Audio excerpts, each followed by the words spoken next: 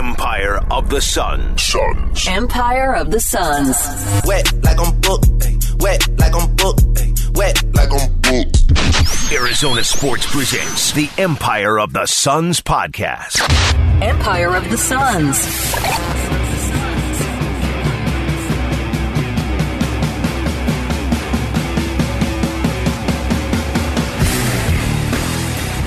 Hello there, and welcome to the Empire of the Suns podcast. My name is Kellen Olson, joined as always by Kevin Durant. Hi. Listen to that inflection there. Wow. I feel like I gotta try something new. I hate being robotic and saying the same thing every time. So, well, it's good to have like a go-to to start. I think I'm not a radio person, obviously. So, as the great Missy Elliott once said, "Oh, now I'm forgetting the verse. The part where she says reverse it. Whatever. Flip it, turn It reverse it. That's what I wanted to avoid. Yeah, I remember the verse. I was lying."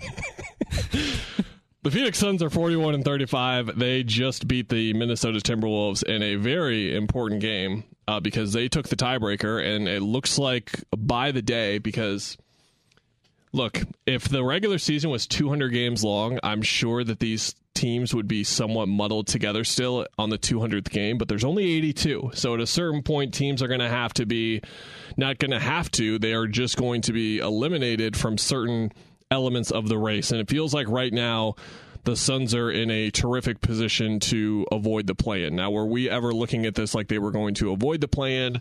No. Or were they going to be in the play-in? No. But that's an important part to mention of the game first, but we'll get to that more later in standings talk and the update desk and all that jazz, because Kevin Durant played last night. What did you think? Man, I told you privately, because this is not something to put on Twitter, and this is first half, I think.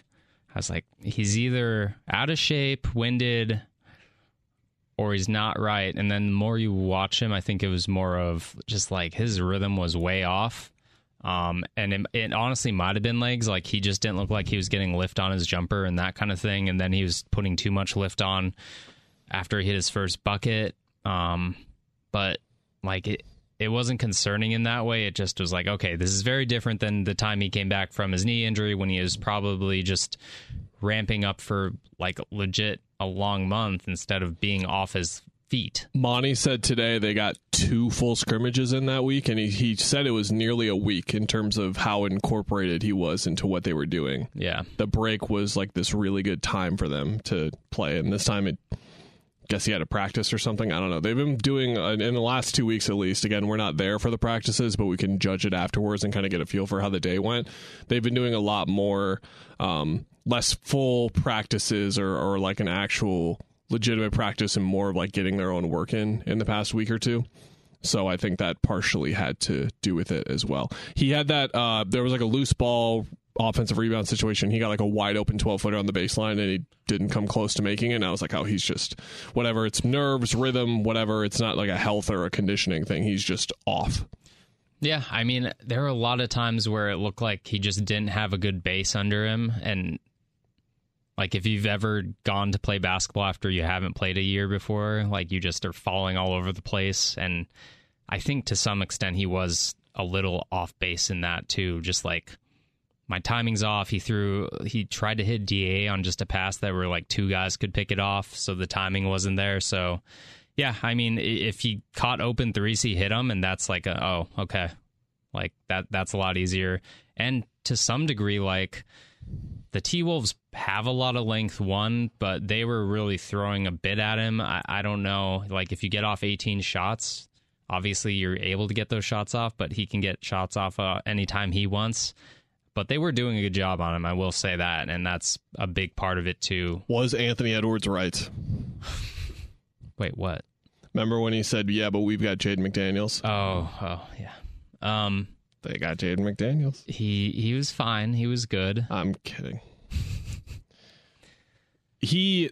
Kyle Anderson, like, blocked his one-legged step back at one point. And that was like, okay, like he's just... Something's not... That's timing, too. Like, I don't know. That's timing. Yeah. That's what I'm getting to, yeah. So he was off, but I think it was really encouraging to see how he was playing defensively as well. Because when you sent me that message, I'd been a couple minutes into hyper-focusing on him defensively to be like, okay, is he moving weird? What's going on here? and I thought he was moving fine. I thought that everything looked pretty natural on defense for him. So that pointed to me that it was like a nerves rhythm kind of issue, and then the game and what they said afterward indicated as much. But I still thought it was crazy because he was 5 of 18, and a lot of his misses were in a bad rhythm because when you're an isolation scorer and you don't let anything happen in the offense besides you getting the ball pretty much, and you miss or it goes south like it did for that Anderson block or whatever, it throws off the rhythm, and it's a bad play, basically. That's kind of what it adds up to. It's a lot more different than running 12 seconds of motion, 5 passes later, open 3, and that misses. You know what I mean? Yeah. So there are nights where that could be a bad performance for him, but I thought that defensively he was actually pretty good. Not and actually being the wrong word to use there because he's normally pretty good on defense anyway, but it was just one of those nights where the shot making rhythm wasn't there, but everything else looked like it was there. I thought he was making the right passes still. For the most part, I just thought he was fine. He was still pretty okay in the game overall, which is it's one of his worst shooting performances in the last 5 years. And he is not going to play a worse game this year, including the playoffs for the Suns. I feel very safe in guaranteeing that 16, 8, and 4 with 2 turnovers on 5 of 18 is going to be his worst game of the year. But other guys stepped up, and this is the whole point of everything that we talked about. This is why I got on my soapbox and said if their 4 best players play to their capabilities, they will win an NBA championship. And Booker was getting a good whistle last night. He really tried to draw fouls early in the third quarter. By the mid-third quarter, they were in the bonus. Campaign gets going a little bit, and then they want to pay their attention to Booker and Durant. Okay, we'll just run the 2-man game, and if you're going to let us play 2-on-2 basketball with Chris Paul and DeAndre Ayton, basically, we're going to take that, and that's exactly what they did. They found a way to put Josh Okogie in the strong side corner, Durant in the weak side corner. Monty had a funny line today of he called a middle third pick and roll, which is the Spain pick and roll. And then he's like, you guys call it Spain. I don't know why you call it Spain. It was invented in America. So I'm sure basketball Twitter geeks will get a kick out of that. But he was just breaking down that motion and just how reliable it was for them, even with Durant as a quote unquote decoy. But Monty didn't want to call him a decoy. And Booker was a decoy in some of those sets as well. And that's what they can do. This is a team, like Booker said last night, they've got 2 good perimeter defenders. Jaden McDaniels could make all defense this year. I think Anthony Edwards can make first team all defense every year if he wanted to, but that's a difficult balance when you're a team's leading scorer and then also doing that on the other end. Not many guys can do that.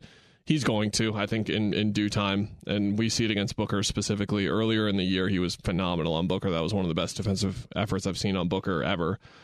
So those guys, and then Gobert packs the paint on his own, so it denies the paint in a certain way to a certain extent, and they still found a way around it to find enough offense late to win this game. And I think it was really important for them to win this type of game because I don't think there are going to be many ugly games where they can generate only 23, shoot 42%, have 23 assists, which is a pretty low number for them, and then still be in the game and be in a position to not only to win it, but they were in control of it. They didn't really have to chase it at all. Yeah, I think the defense, because Monty, they said defense was the big key, and I think that shows up in the T-Wolves 3-point percentage and basically the foul line discrepancy going in favor of the Suns, which, by the way, Rudy Gobert complained about that.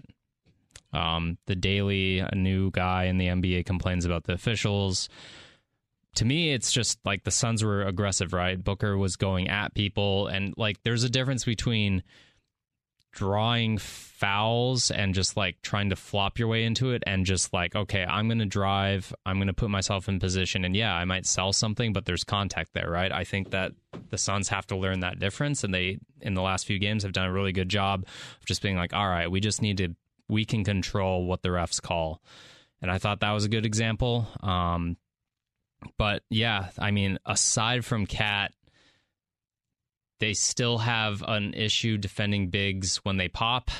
But their 3-point defense is pretty good. I have no clue how good that team is traditionally or for the season about shooting from 3. But I think if you win the free throw battle, you win the 3-point battle. They didn't win it because they shot 6 of 20, but they held them That's not even that good. 12-35 could have been worse, could have been better. But like if you win those two or the combo of those two, then I think that's a good spot for this team to be in, because then suddenly you're just saying, okay, how do you do in the mid-range? those three guys, really, because I think we have to talk about Chris Paul. And you said you wrote it was his best game since the All-Star break. I don't know. I'm trying to think if there's another one, but certainly it was the most utilized. Like KD, no one else was really initiating offense for a lot of the time. Booker did some, but Chris was like super on the ball a lot. And I don't know if that reflects matchups, if that reflects just like, he's like, okay, it's time for me to go. What did you see from him? Energy and intent. Now, I can be narrative man here and go inside baseball a bit and say this was something where he noticed at halftime, like, okay, Kevin's off, Book's still playing well, but it's not going to be 40 or 50 from shot making, so this might need to be me tonight.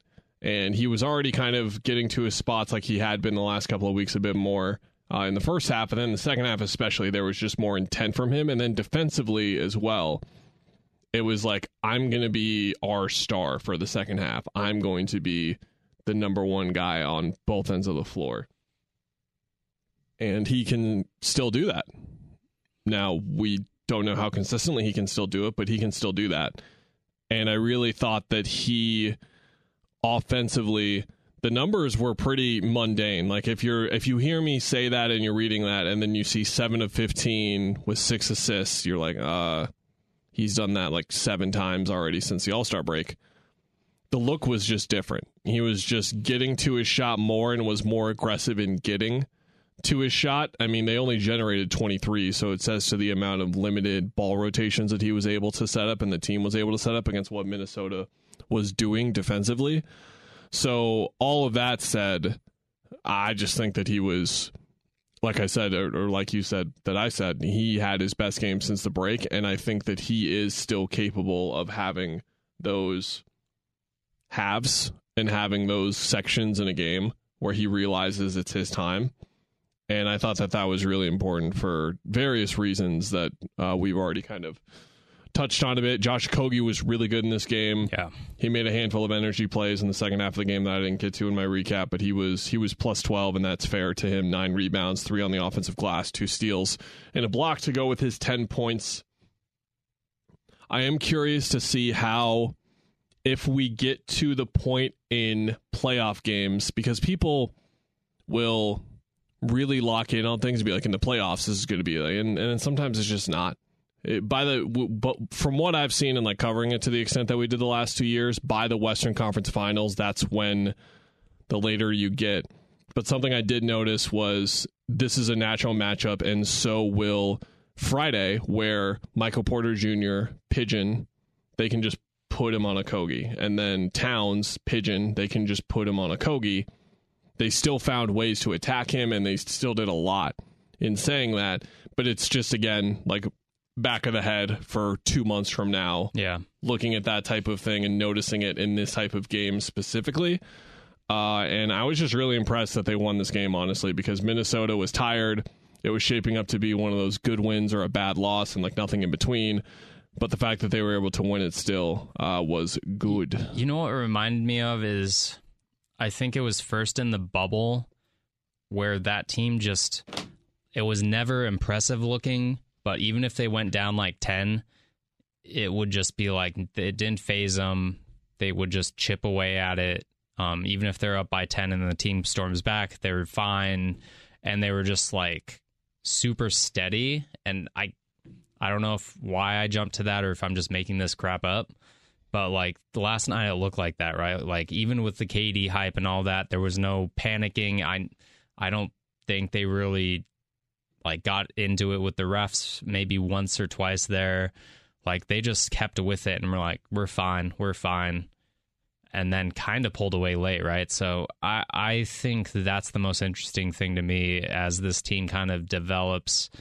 Like it still has to develop a personality, because the personality of this team was like, suddenly at the tail end of last year, things could snowball on, and they really haven't. They've had a couple of those lately, but I think they might be starting to get over that. And obviously, it's an important time not to let things snowball when bad things happen to you over a stretch of a few plays, because that's kind of how they ended last season. Let's talk standings. Math is, again, we never thought that the Suns were going to fall to the play, and we never thought they were going to catch the Kings, but they are now 5 back in the loss column of the Kings. Both teams have 6 games to go. That's pretty much a lock that they're Kings not going to be able to get to 3. Sacramento would have to lose all 6 of their games, and then the Suns would have to win all 6 of their games, and then by then they would win the tiebreaker, I guess, by the math. But they are 1 ahead in the loss column of the Los Angeles Clippers. They are 2 ahead in the loss column of the Warriors. And then, of course, the 3 other teams, I think, at 38 losses, which are in the play-in right now, Minnesota, LA, and New Orleans. I am pretty much ready to say that those teams can't catch Phoenix. I feel like it comes down to the Clippers and the Warriors, and you wonder if the Suns could slip to 6. Could they stay at 4? It's more about who could move to 5, because could Minnesota, LA, or New Orleans, or even Oklahoma City, could they jump to 5? Sure, but I don't think any of those teams are going to be able to catch the Suns. Here's the Clippers' remaining schedule. Tonight, tomorrow night, they play Memphis on the road back-to-back. They play at New Orleans after that.